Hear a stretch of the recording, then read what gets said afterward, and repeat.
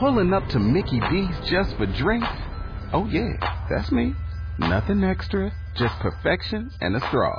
Coming in hot for the coldest cups on the block. Because there are drinks. Then there are drinks from McDonald's. Mix things up with any size lemonade or sweet tea for $1.49. Perfect with our classic fries. Price and participation may vary. Cannot be combined with any other offer. Ba-da-ba-ba-ba. All right, our text for this morning's message is Deuteronomy 19, verses 15 through 21. Hear now the word of God. One witness shall not rise against a man concerning any iniquity or any sin that he commits. By the mouth of 2 or 3 witnesses the matter shall be established. If a false witness rises against any man to testify against him of wrongdoing, then both men in the controversy shall stand before the Lord, before the priests and the judges who serve in those days. And the judges shall make careful inquiry. And indeed, if the witness is a false witness who has testified falsely against his brother, then you shall do to him as he thought to have done to his brother.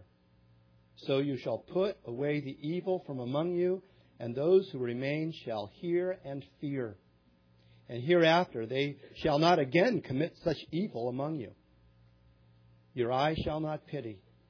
Life shall be for life, eye for eye, tooth for tooth, hand for hand, foot for foot. Thus far the reading of God's Word. Let us pray. Father in heaven, you are truly a loving God. You are a merciful God, the Scriptures so clearly declare. But you are also a just God. Help us, Father, to love and appreciate and worship all of your attributes.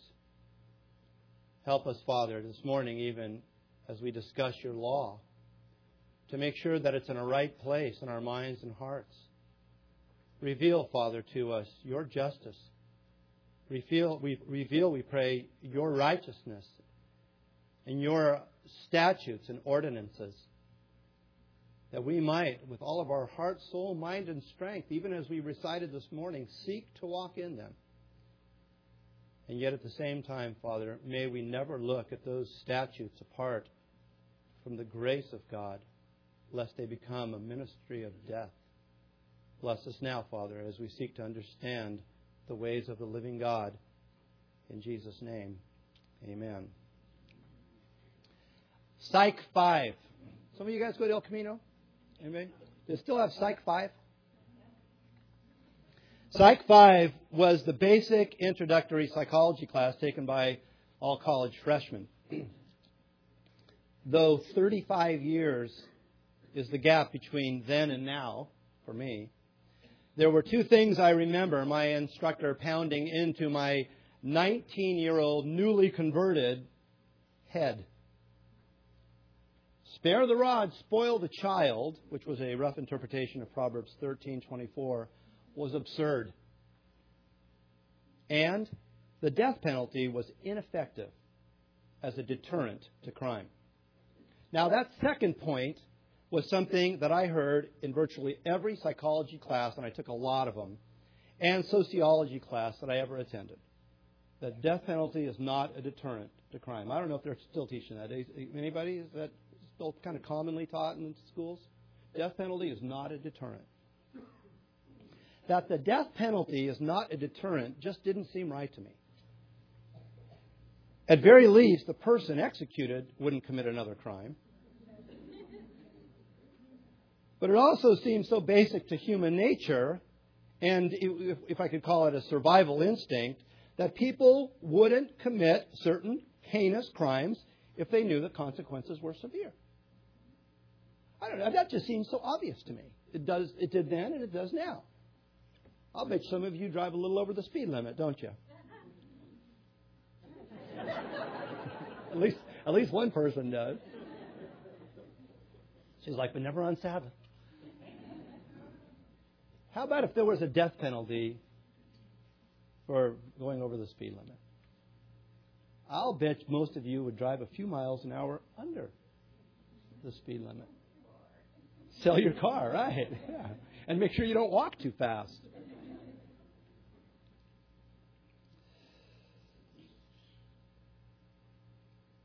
The passage we just read seems to verify, I think, that which is obvious with the quote, "And those who remain shall hear and fear, and hereafter they shall not again commit such evil among you." But even more shocking in the above passage is instruction coming from God, which if we read it at first glance, appears so contrary to what we read in Scripture. Quote, "Your eye shall not pity," end quote, God says. Your eye shall not pity. But does not God also say in Micah 6:8, one of our favorite, many people favorite passage, I love it as well.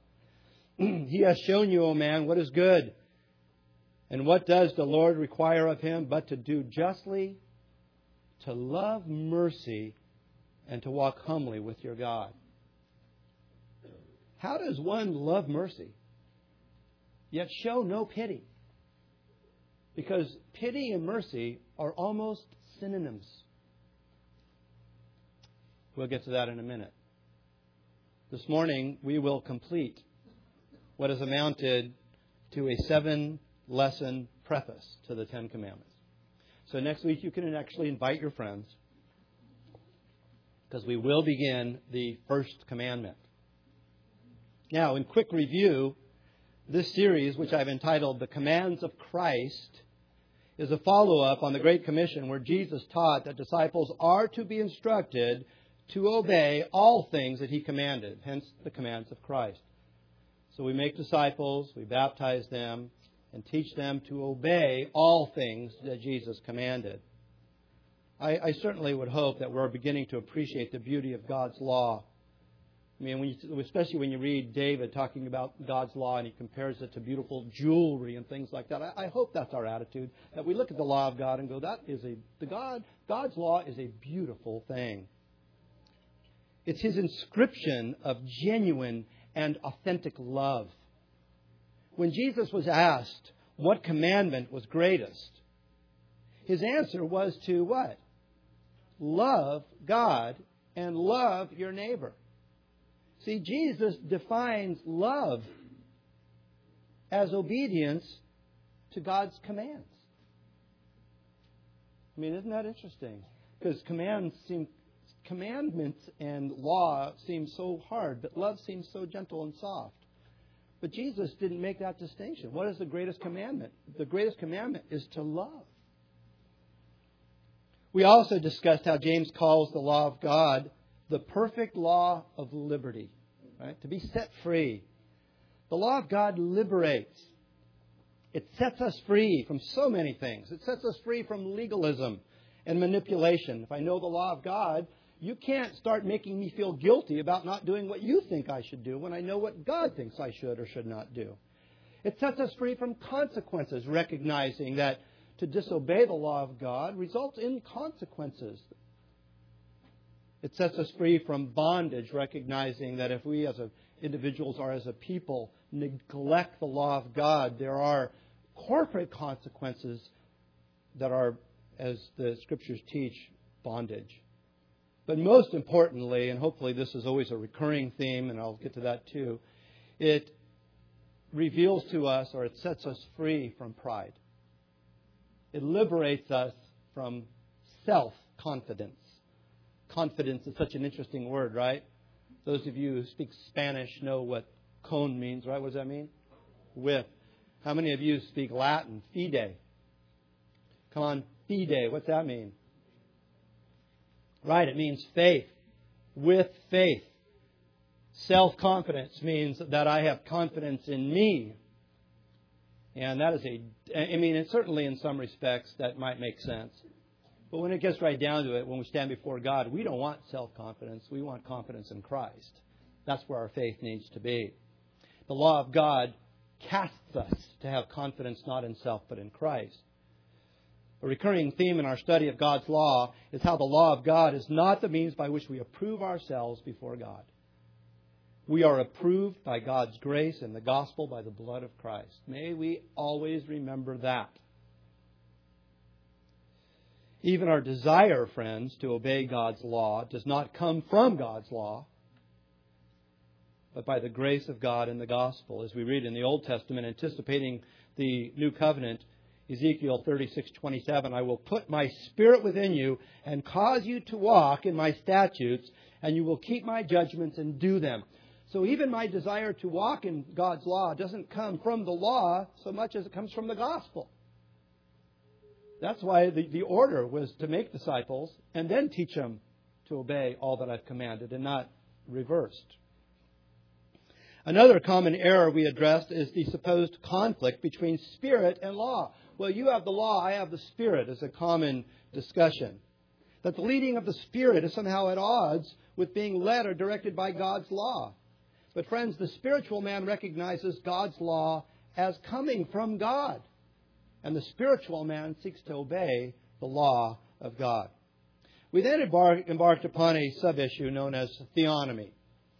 Theonomy specifically addresses the extent of the application of the Old Testament civil code to modern politics. How should I vote? Who should I vote for? What kind of laws should I vote for? How should I operate in this area or arena of my life known as politics? As a citizen, you know, we're church members, right? And we're family members, but we're also citizens. And we certainly don't think that God gets access to two of those three. We don't compartmentalize our Christian life. He is Lord of all. And so I kind of addressed this issue that is got the nickname theonomy, which really just means law of God, but specifically addresses to what extent should the civil law that we see in the Old Testament, because that's where it's really kind of protracted, to what extent should that provide a model for the way modern governments should function? Now, I put forth 4 reasons why I think theonomy is important. Number 1, the preeminence of Christ in all areas, including politics. He is Lord of lords and King of who? King of kings. It's a very political tone. Secondly, it addresses the influx of relativism in the very, very large arena of civil law. You know, none of us want to be relativists when it comes to our marriage. None of us want to be relativists when it comes to our morality and our ethics and our personal life. I would hope not. But we seem to be very comfortable with being relativists when it comes to the political arena.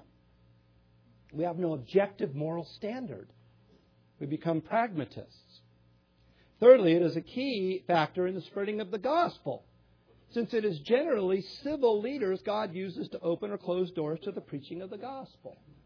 We pray that in China, the civil leaders will open the door and allow the gospel to come in. We pray that those that we've ministered to as a church who are in labor camps are set free. I mean, we recognize the sovereignty of God. Nonetheless, we're praying that God will change people's minds, that the gospel might be preached, because it is through the gospel that people come to faith in Christ. And fourth, it reveals the justice of the gospel, since there is no other arena which more clearly demonstrates the just and due penalty for sin than the civil arena. Friends, a society which loses its sense of justice will not so clearly perceive the due penalty of sin, which, by the way, is necessary for us to understand to appreciate the cross of Christ. The cross of Christ was a public civil execution. And when we lose what that is all about, it affects our understanding of the cross itself. This morning, I want to complete this somewhat lengthy preface with some brief answers to some practical questions regarding this issue known as theonomy. And then finally, just a couple of paragraphs in terms of a thoughtful look at what God says as a preface to His commands. So I'm going to ask really 4 questions, or I'm going to have 4 topics today. 1, is God's civil law harsh or compassionate? 2, what do the secondary standards of our church say about this issue, theonomy? 3, in a society which views God's laws as extreme and ridiculous, how are we to reasonably apply this theonomic concept? And finally, what is a proper approach to God's law? So, first question, is God's law, His civil law, harsh or compassionate? To be sure, the civil laws of God, especially as they are presented in Leviticus 20, give a harsh appearance. I don't know if any of you have actually gone there and read these.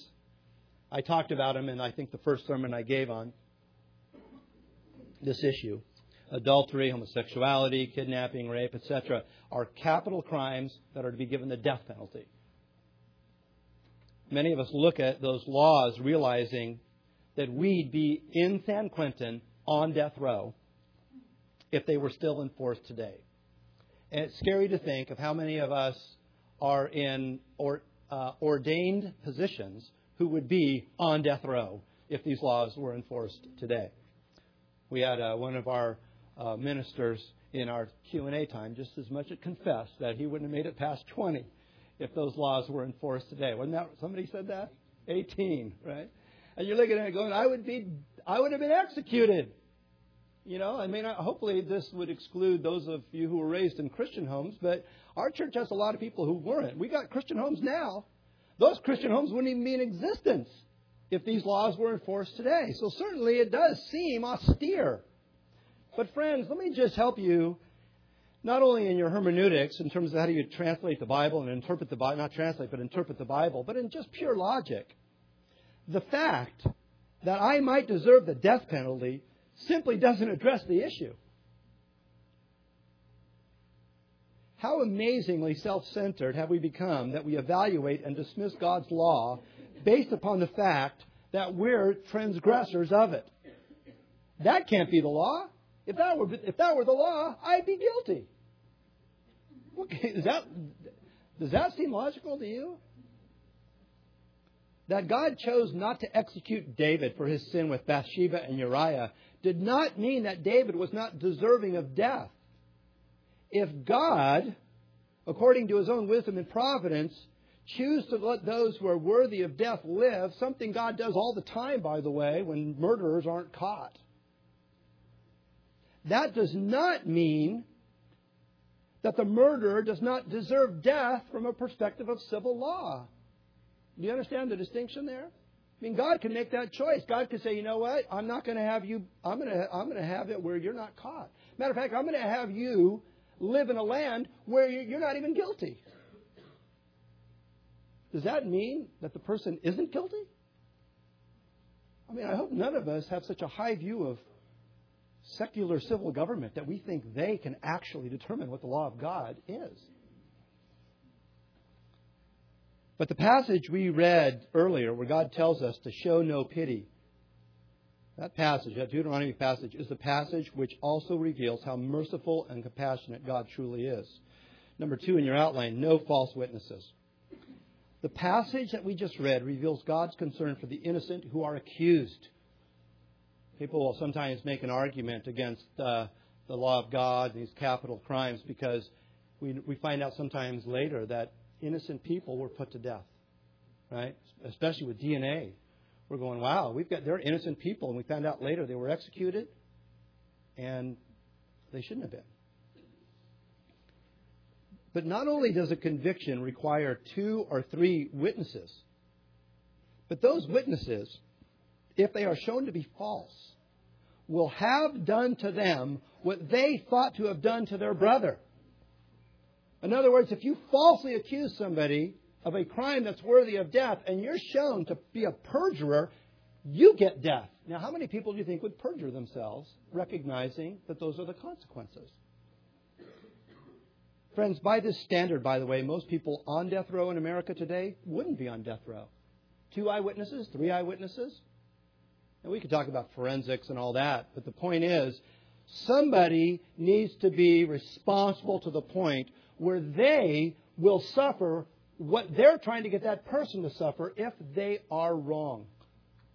If this were the law, you talk about God's law being harsh, I can't imagine that there are a whole bunch of people on death row who'd love this to be the law, who had no eyewitnesses, that they're on death row based upon some kind of circumstantial evidence or what have you. By this standard, those who are truly innocent of particular crimes will seldom be falsely accused. Friends, God is very compassionate toward the innocent. And when I say innocent, by the way, I'm not talking about sin nature. We're all guilty. I'm talking about the innocent in terms of civil innocence. The fact that you're not guilty of a crime. 3, compassion for society. We also learn from this passage that God is compassionate toward a society. Evil people should fear to do evil. And that fear will deter them. God is very compassionate. He will not suffer the innocent to be convicted, nor victimized by the evil which surrounds them. God is concerned with the innocent. That brings us to that funny little sounding comment where we're told that our eye shall not pity. I'll tell you, when I look at verses like that, I don't know about you, when I'm reading my Bible, and I look at a verse like that, and I think, I need to figure out what that means. Because that will help contour my understanding of the whole Bible. I don't want to ignore that. I want to find out exactly what does that mean when God says, your eye shall not pity. The Hebrew word, which is used for pity, means to, quote, show mercy, have compassion, with a focus on sparing or delivering one from a great punishment. It's what God does for us as sinners. He shows mercy. He has pity. And He spares us the punishment by punishing His Son instead. So how do we square this with the clear biblical admonition to be merciful? All right? No pity, pity. The answer, friends, is simply context. In a context of that which is personal, especially within the church, it is the responsibility of the faithful Christian to exercise mercy and to seek to restore the erring brother. Galatians 6:1, brethren, if a man is overtaken in any trespass, you who are spiritual, restore such a one in a spirit of gentleness, considering yourself, lest you also be tempted. I hope that's the attitude that every last single one of us has.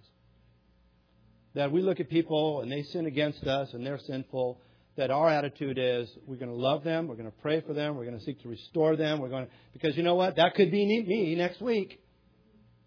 How do you want to be treated when you fail? Or do you think you can't? I mean, Paul, this is the job of the church, it's the job of the Christian to confront our erring brother in a desire to restore that erring brother and bring them back from their trespass.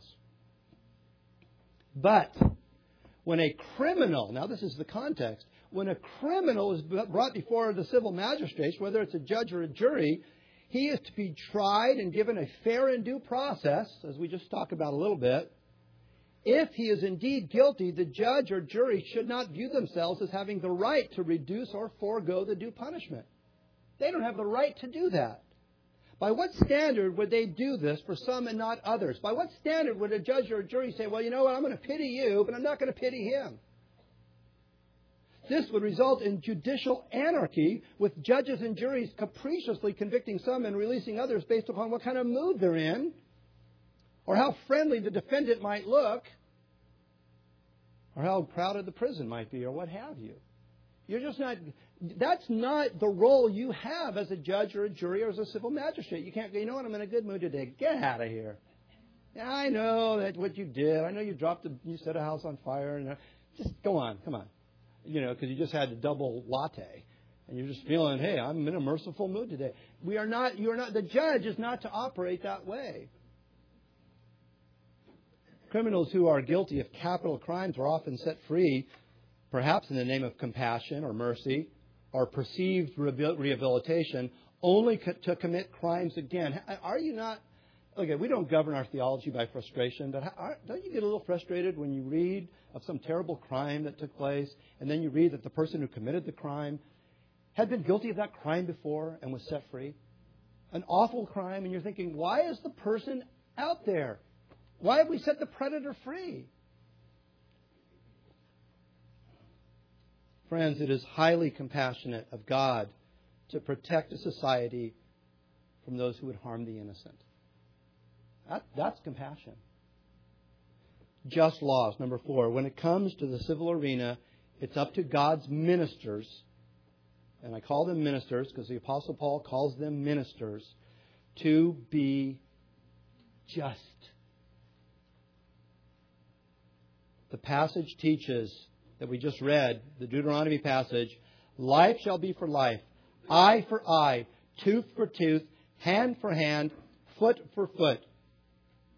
These words are often used by the world. I don't know if you hear this. I don't know. I hear it. Those words, eye for eye, tooth for tooth, are often used by the world as a criticism, as if the Bible were overly austere. You ever hear that? Oh, you guys and your eye for eye. What it actually asserts is that the punishment for crimes should not be overly harsh or overly lenient. They are to be just. You don't cut a hungry man's hand off for stealing a loaf of bread, nor do you set a murderer free because he seems nice. Justice is critical. All right, second issue here. What do the secondary standards of our church say about theonomy? Maybe some of you don't really care that much about it. You should care about it. Our primary standard in this church is, anybody know? Yeah, the Bible. It's a good primary standard. You know, you realize all churches have secondary standards. You realize that. There's no church unless there's a church where somebody just gets up and reads the Bible and then dismisses everybody. Every church has secondary standards. Secondary standards may be a statement of faith, or they may simply be whatever the pastor decides to teach on a given Sunday. Our secondary standards include a document called the Westminster Confession. It's a sort of elongated statement of faith. There's 33 chapters of telling people what we actually believe the Bible teaches. There's a portion of our secondary standard, the Westminster Confession, chapter 19, on the law of God that addresses this issue. Now, I'm going to read that portion. I'm going to talk just for a second about this. But even just recently, we were driving and with one of the elders in the church, and he goes, you know what, it seems like there's a portion of our confession that's inconsistent with kind of what you're teaching. How do you explain that? And now here's an elder in our church who's pretty savvy, pretty sharp, and if he has that question, I'm certain many of you have that question, especially if you've ever read it, and I'm going to read it right now and create my own problem and hopefully answer my own problem, because it reads like this. To them, that's Israel, also as a body politic, as a political body, God, gave sundry judicial laws, like civil laws, which expired together with the state of that people, when Israel ended as God's covenant people, not obliging any other now further than the general equity thereof may require. All right, let me just talk about this real briefly. Now, at first glance, this appears contrary to what I've been teaching for the last 5 weeks. But it really isn't. See, it is not the theonomic position, at least the way I would understand it and teach it, that we simply take the laws of the Old Covenant Israel and plop them down in the middle of 21st century America. That's not what we're talking about. We don't just take that and go, okay, these are our laws right here, right now. God has given in the Old Testament laws unique to certain tribes that wouldn't apply in the New Covenant at all. Laws for the Levites that we don't even have anymore. Laws in terms of the tribes and these types of things. And the laws given by God, though detailed in many respects, are not exhaustive laws. When God's law, for example, demands restitution of 4 sheep for 1 stolen and 5 bulls for 1 stolen, one must seek to understand, why is there a difference? Why is it 4 sheep for 1 sheep but 5 bulls for 1 bull? Why isn't it just 4 for 1 or 5 for 1? Perhaps it could be compared to stealing one's car versus stealing one's tractor. One just being a vehicle of transportation, but the other one necessary for production and income. I'm not saying that's the answer, but what you have to understand is that there's a reason God made certain laws in terms of that agricultural area at the time. And of course, the Bible doesn't mention every type of thing or animal that can be stolen or every type of crime that be committed. You understand? It's not like you can go there and go, there are things that are in those laws that we don't really have the exact thing to represent. There's not an exhaustive list. And it doesn't actually explain every little detail. So to take that, what was happening in a 1500 BC agrarian society, what was surrounded by war on all sides all the time and just try to plop that down in 21st century America is kind of simplistic. You understand the problem there? If you've read the Old Testament, you can understand the problem. However, this portion of our confession, I believe, is highly theonomic. Because it basically teaches that the Old Covenant political laws serve as a model for us, and that we are, in fact, obliged to utilize them to determine what is fair or just. It says general equity. It says that those laws are no longer obliging now other than the general equity thereof may require. Okay, what does general equity mean? It's not how much you owe in your house versus how much it's worth, okay? Equity means fairness. What's fair? My point is, you look at the Old Testament laws, the Old Covenant laws, and they teach you what's fair. You know what another word for fair is? Just. Those laws teach us what a just punishment is, or what a just restitution is. Let me provide a scenario. And I just have to say, I don't know. I don't know if you agree with me. Keep in mind, this is why I'm a Theonomist E. So I've hit this for 5 times. It'll be my last time. I heard an but I wasn't sure if that was an amen or if somebody was just clearing their throat. I'm not sure if you agree or disagree or what have you. But I know this. Most people I know, even within my own denomination, don't really agree with what I'm saying. But one of the main reasons, at least from my perspective, we chose this denomination was because there were great teachers in it who did. So, it's a little bit of a controversial issue. But as terms of our secondary standards, I think it does teach it. And let me provide a scenario. And I think the scenario that I've given to so many people, I've never heard a good answer. And during the Q&A, feel free to give me a good answer. If a man committed a capital crime, say kidnapping, in 20 BC, that would be in the Old Covenant, right? The crime would incur the death penalty. Say he wasn't caught. Now say the same man commits the same crime at the same place in 20 AD. Friends, if we answer anything other than that man still deserves the same punishment for the crime, we are not holding to our church's secondary standards of general equity. You understand? If it was fair 40 years ago, in the same political environment, in the same agrarian district or what have you, and if we just pass time and go, you know what? That punishment for that crime is no longer fair because we are AD instead of BC. If that's the disposition, then general equity in our confession doesn't mean anything. It's completely wiped out. It might as well not even be there. As a matter of fact, there are people who think it should be taken out. I just don't happen to be one of them. All right, my second to last question, and it's getting shorter, and I'm almost done, so take a deep breath and hang in there with me.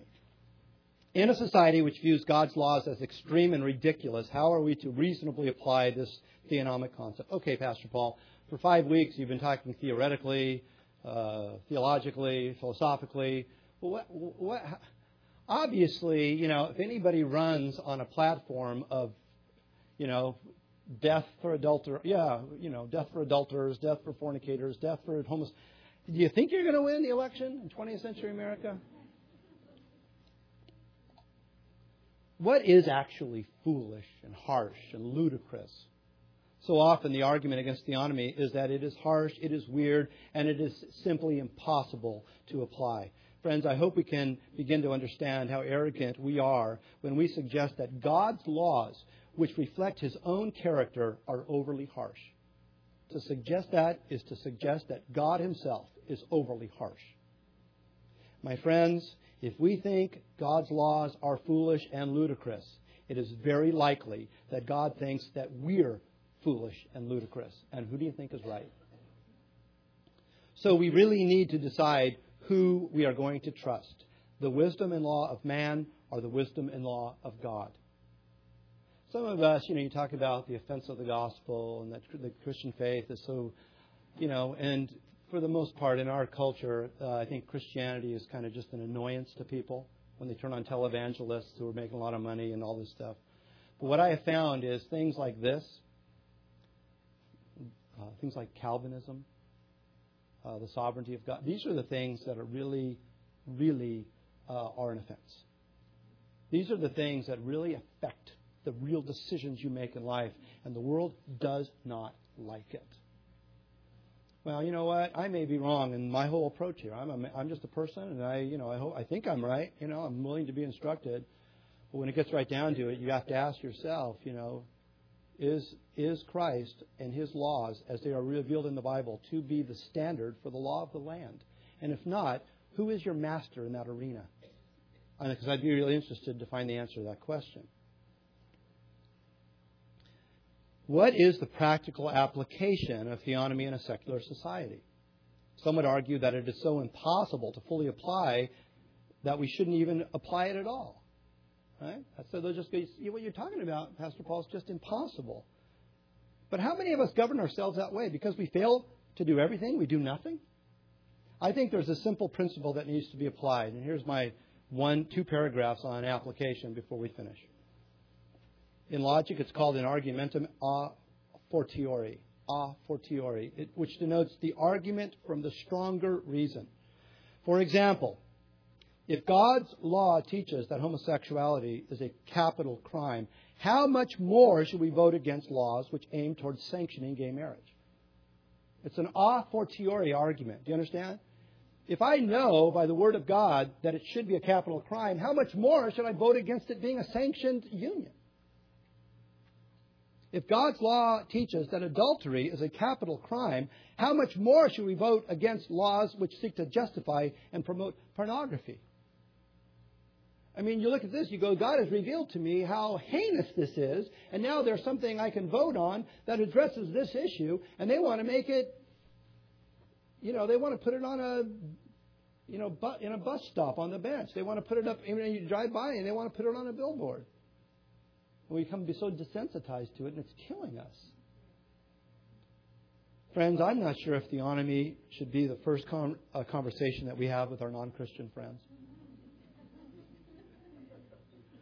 There are many topics. Am I all of a sudden on that I wasn't before or something? With like 1 paragraph to go? Okay, I have to start over. That's funny.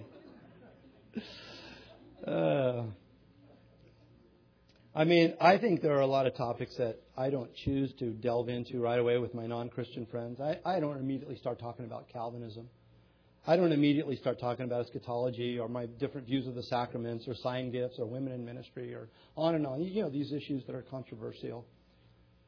I wouldn't avoid these things, but I think there is something more critical and basic for people to understand, and that's my final and I think critical point. So if you haven't really been interested in what I've said so far, please tune in for these last 3 paragraphs. A proper approach to God's law. What God has done. Before God tells us, and this is getting into the 10 Commandments of Exodus 20, before God tells us what to do, you know what He does? He tells us what He did. Didn't the Great Commission start that way too? Jesus said, all authority on heaven and on earth has been given to me. That's what I've done. Now you do this. We see this recurring theme throughout the Scriptures. Isaiah 6, where Isaiah is caught up into the heavenly realm, and they're all worshiping God. He doesn't even worship them. He just confesses his sin. And then God purges his sin. And then He says, here am I, send me. It is always God who acts first. That's why our church service starts with us hearing from God, confessing our sin, receiving His forgiveness, and then praising His name for what He has done. It always starts with God first. The 10 Commandments, how do they begin? They don't begin, you shall have no other God before me. That's the first commandment, but that's not the way it begins, right? It starts off, I am the Lord thy God who brought you out of the land of Egypt, out of the house of bondage. That's how it begins. The 10 Commandments begins not by telling us what to do, but by God telling us what He has done. It is after this preface that the commands are given. God doesn't say, keep these commandments and I will bring you out of bondage. Like at the very end. Wouldn't that be awful? Give the 10 Commandments, and he goes, if you keep these, I will bring you out of bondage. Because they'd still be in bondage. The Apostle Paul uses the bondage of the Israelites in Egypt as an example of being in bondage to sin and death. You realize that. And then drinking from the spiritual rock, which was Christ. You read about that in 1 Corinthians 10 and other places. If, friends, we approach the law thinking that by keeping it we can find peace with God, we will be sadly mistaken. With that frame of mind, the law becomes, as the Apostle Paul said, a ministry of death. We are to rejoice in the superior and more glorious ministry of the Spirit. 1 Corinthians 3:8, where the veil which blinds our minds to the truth of God's grace is taken away in Christ. God, by the grace of God, He removes the veil and we see the truth of God's grace. Friends, we must approach the law of God with humility, recognizing its danger. Like a small child who runs to his parent whenever a threat appears, we must run to the cross of Christ in light of the convicting power of the commandments of God. We could be like that little yappy dog, that we're yapping the law of God, but when a threat comes by, what does the little dog do? He runs right inside of his gate. He runs right to his master. That's what we must do. We could talk all about the law of God, but the moment we think, hey, I'm pretty good at it, then we are like the yappy dog who doesn't realize that he's only a yappy dog and he thinks he's a St. Bernard. None of us are St. Bernards. None of us are Cujo. I never saw it, but I told it was a pretty scary dog.